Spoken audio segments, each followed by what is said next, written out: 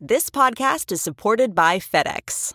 FedEx offers fast delivery, more visibility, simple returns, and weekend home delivery to 98% of the U.S. population on Saturday and 50% on Sunday. With FedEx, you get picture proof of delivery, ensuring you always know where your package is. Returns are simple with packageless and paperless returns. Plus, FedEx Ground is also faster to more locations than UPS Ground. See the FedEx service guide for delivery information. So, what are you waiting for? See what FedEx can do for your business. Absolutely, positively FedEx. This episode is brought in part to you by Audible, your go-to destination for thrilling audio entertainment. Whether you're looking for a hair-raising experience to enjoy while you're on the move or eager to dive into sinister and shocking tales, Audible has an exclusive collection of thrillers from best-selling authors that will keep you on the edge of your seat. Like James Patterson's first audio-only thriller, The Coldest Case. Experience stories like never before, where every chilling detail is brought to life by captivating sound design. Plus, as an Audible member, choose one title a month to make yours forever.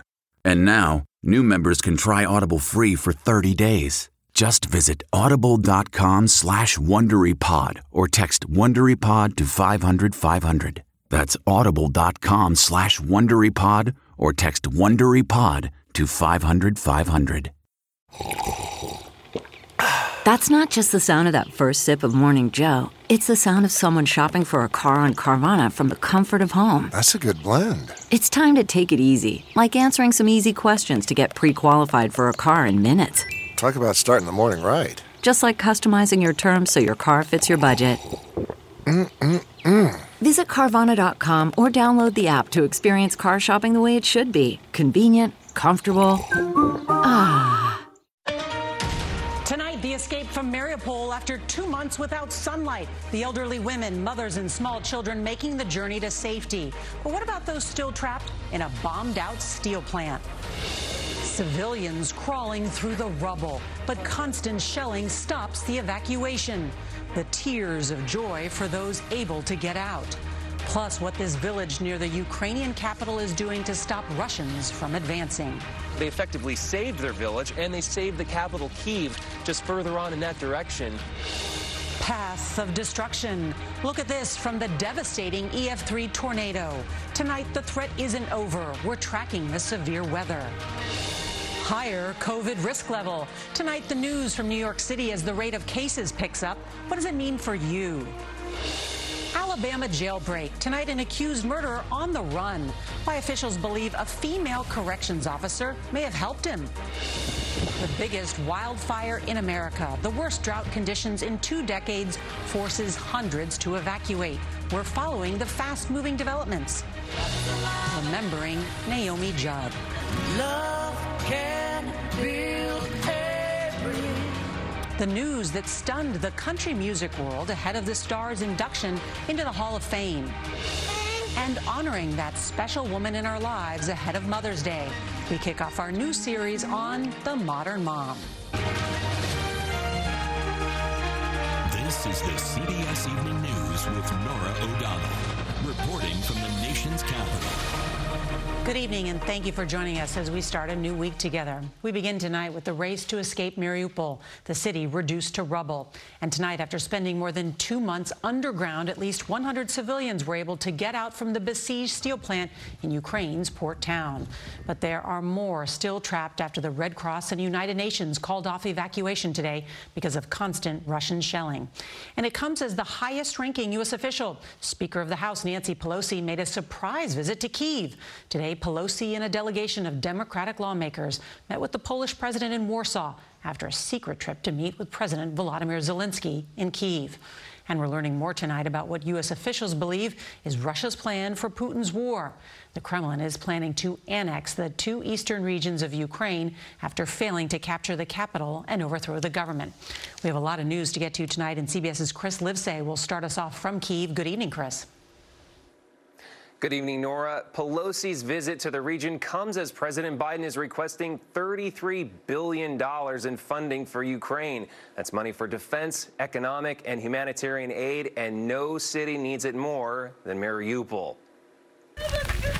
After 2 months of hell on Earth, the ineffable relief of escape. In a major breakthrough for the UN and the International Committee of the Red Cross, women, children, and the elderly are among the first to leave the darkness of the Mariupol steel mill. We won't have to go to the bathroom with a flashlight anymore, says Natalia. They were bombing the whole time, Olga sobs. Bombing that continues across Ukraine, a country under siege by land and a blockade by sea. In the coastal city of Odessa, a child was killed in a Russian missile strike on a residential building, according to emergency officials. Combined with Russian attacks on key infrastructure, the country is now struggling to find enough food and fuel, with vehicles lining up at the pump for miles. But Ukraine is not without its victories, a drone strike taking out 2 Russian patrol boats on the Black Sea. Throughout the war, Ukraine has creatively defended its territory, not afraid to blow up its own bridges, roads, anything to slow down the Russians. Just outside Kyiv, that meant breaching this dam at great cost to the nearby town of Demidyev. The water completely destroying this part of town, destroying possessions, destroying homes, but we're told they were happy to do it because if they didn't, the Russians were going to destroy it for them. They effectively saved their village, and they saved the capital, Kyiv, just further on in that direction. Vladimir, a local villager, rose us through the aftermath. So the Russian soldiers were here. And Russian shells, Maria warns us, in her vegetable garden, invisible beneath the murky water. The same shelling rocked her neighbor Valentina's house as her family of 6 hid inside the basement while it slowly filled with water. We had to climb out, she said, but at the same time, the Russians had to retreat. This water saved us. And with that Russian retreat from Kyiv, the U.S. today officially resumed diplomatic operations in Ukraine, albeit in the western city of Lviv. However, the acting ambassador said the embassy may return here to the capital by the end of this month. Nora? That's some news. Chris Livesay, thank you. Well, tonight, residents in south central Kansas are still digging through debris following Friday's EF3 tornado that carved a path of destruction nearly 13 miles long. Just take a look at this as a funnel cloud destroys everything in its path over the city of Andover. More than 1,000 buildings were damaged. Just south of Kansas, 3 University of Oklahoma college students chasing the tornado were killed in a car crash because of slick roads. The same area from Kansas to Oklahoma is bracing for more severe weather tonight. For the forecast, let's bring in meteorologist Mike Bettis from our partners at the Weather Channel. Good evening, Mike. Yeah, good evening, Nora. Indeed, another stretch of very active weather ahead. This is a virtual view of Kansas City, Missouri, anticipating some really heavy rain, some potential ponding on the streets and in neighborhoods, and yes, a potential for some severe storms as well. Let's show you the future radar. You can see those storms ripping through the middle of the country through the evening and overnight. Many of the storms push their way eastbound through the day on Tuesday. That includes the Ohio Valley. Targets will be Louisville, Cincinnati, Columbus, and over towards Pittsburgh, Pennsylvania, then right back to the plains once again come Wednesday with a target in Oklahoma City where tornadoes could erupt once again. But as far north as Wichita, as far south as Abilene, and yes, it is May historically the most active months for severe weather and tornadoes, Nora, so this should come as no surprise. That's a good point. Mike Bettis, thank you. Let's turn now to Alabama and a story that sounds like the plot from a movie of the week. The FBI has now joined the manhunt for an escaped prison inmate and a corrections officer who they say helped him with the jailbreak. Here's CBS's Janet Shamlian.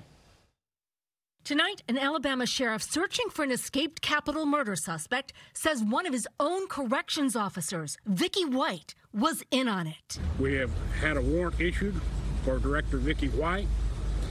The charges are permitting or facilitating an escape in the first degree. White claims she was driving inmate Casey White, no relation, from the jail to a courthouse mental health evaluation on Friday, then going to a medical appointment herself. The sheriff now says neither statement was true. And taking a prisoner without a second deputy was a violation of policy. Her patrol car was found in a shopping center parking lot later that day. The patrol car left the detention center and went straight to the parking lot. There was not enough time for them to even attempt to try to come to the courthouse. This is Casey White last week inside the jail where he was being held on charges of capital murder, 6'9" and 260 pounds. He was put into the patrol car, handcuffed and shackled. We've gotten a couple of tips on a possible vehicle. We're still pursuing that, trying to get a positive confirmation on a possible vehicle they switched into. 56-year-old Vicky White has been with the department almost 17 years, several times named Employee of the Year. The widow, who had no children, submitted retirement papers Thursday. Friday was to be her last day. She did sell her home about a month ago and talked about going to the beach. Everybody thought she was going to retire. Right. Nobody saw this coming. Vicky White's mom says her daughter never mentioned Casey White, who's only been in that jail since the end of February. Authorities are now reviewing videos from inside to determine the nature of the relationship. Nora. Quite a story. Jana Chamlian, thank you. Well, tonight, the COVID risk level in New York City has been raised from low to medium as the rate of cases picks up. The new designation means New Yorkers need to be more cautious. Health officials advise wearing a mask in public indoor settings where vaccine status is not known. And this update tonight on Vice President Kamala Harris. Nearly a week after testing positive, she's COVID-free and returning to the White House tomorrow. Back here in Washington, a federal jury convicted a New York City police veteran of assaulting an officer during the January 6th attack on the Capitol. 56-year-old Thomas Webster was the first Capitol riot defendant to be tried on an assault charge and the first to present a jury with a self-defense argument. He was found guilty of all 6 counts and faces up to 20 years in prison. He will be sentenced in September. Let's turn now to the election trail because the first major contest of the 2022 midterms is underway in Ohio, with Republican voters picking their nominees for governor and the U.S. Senate. As CBS's Robert Costa reports, it's also a major test of Donald Trump's continued influence over the party.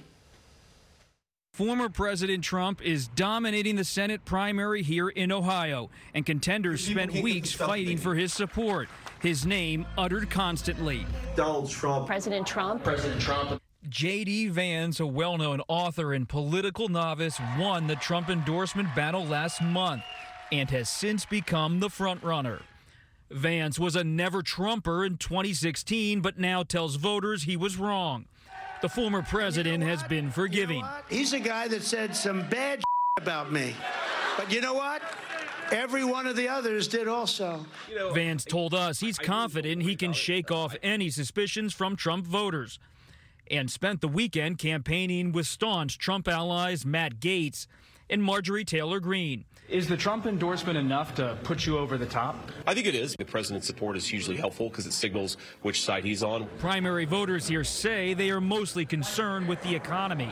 Everybody's paying more for everything. Inflation is real bad right now. And many say Trump's backing will help Vance, who, along with most other top candidates, have falsely argued the 2020 election was rigged. Once Donald Trump gave him his endorsement, I think, they're going to look by it.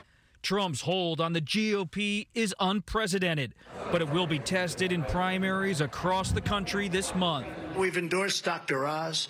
In Pennsylvania, Trump is backing celebrity Dr. Mehmet Oz for Senate. And he's also endorsed several controversial candidates, including Herschel Walker in Georgia, previously accused of domestic violence, and Charles Herbster for governor in Nebraska, accused by multiple women of sexual assault. Trump campaigned for him Sunday night. I defend people when I know they're good. One candidate who might benefit from the fight on the Trump side here in Ohio in tomorrow's primary is State Senator Matt Dolan, one of the owners of the Cleveland Guardians baseball team. He has been running as a traditional Republican and a Trump critic, and he has been gaining in the polls. Nora. Be interesting to watch. Robert Costa with all that news. Thank you.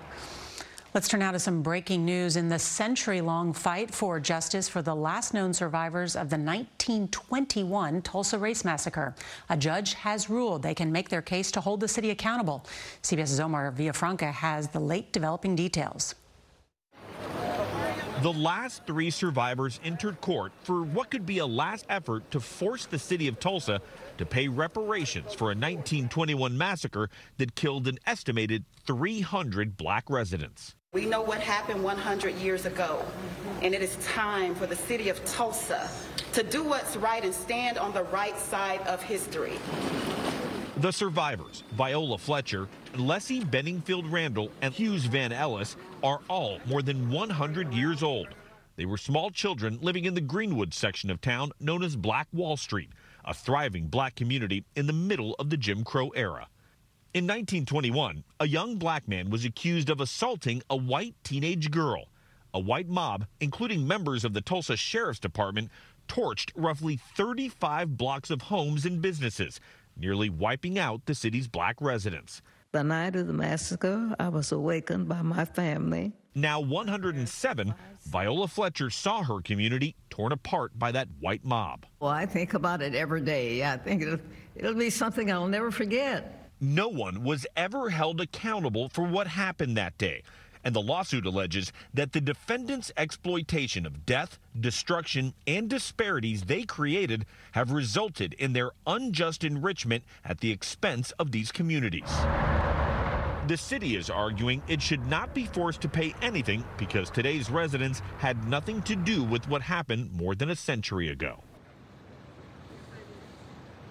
Just minutes ago, the judge partially ruled for the plaintiffs. A trial will take place. That means the 3 remaining survivors will get a chance to make their case against the city of Tulsa for reparations. No trial date has been set. Nora?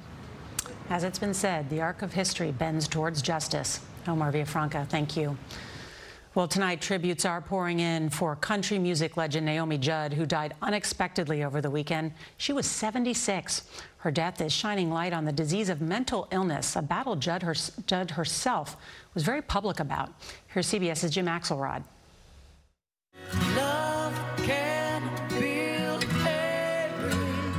No one would have been surprised the Judds were being inducted into the Country Music Hall of Fame last night. Don't you think it's time? After all, between 1984 and 1991, Naomi Judd and her daughter Wynonna had 14 #1 hits.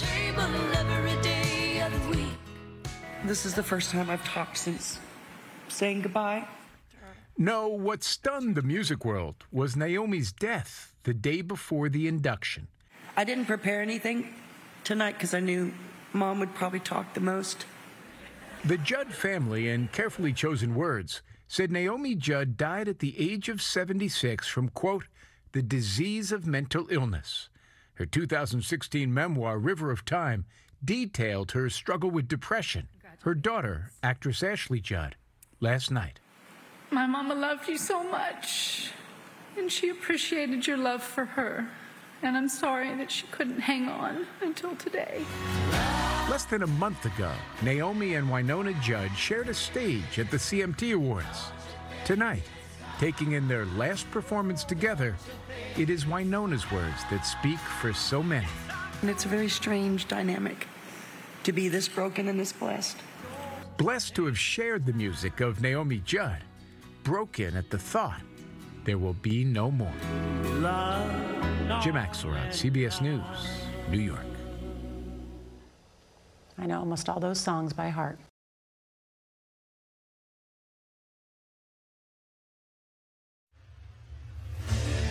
What makes a life a good one? Is it the adventure you have? Or the friends you find along the way? Maybe it's pursuing your passion while striving to protect, defend, and save what you believe in every single day. So what makes a life a good one? In the Coast Guard, we think it's all of the above and more. But you'll have to find out for yourself. Visit gocoastguard.com to learn more.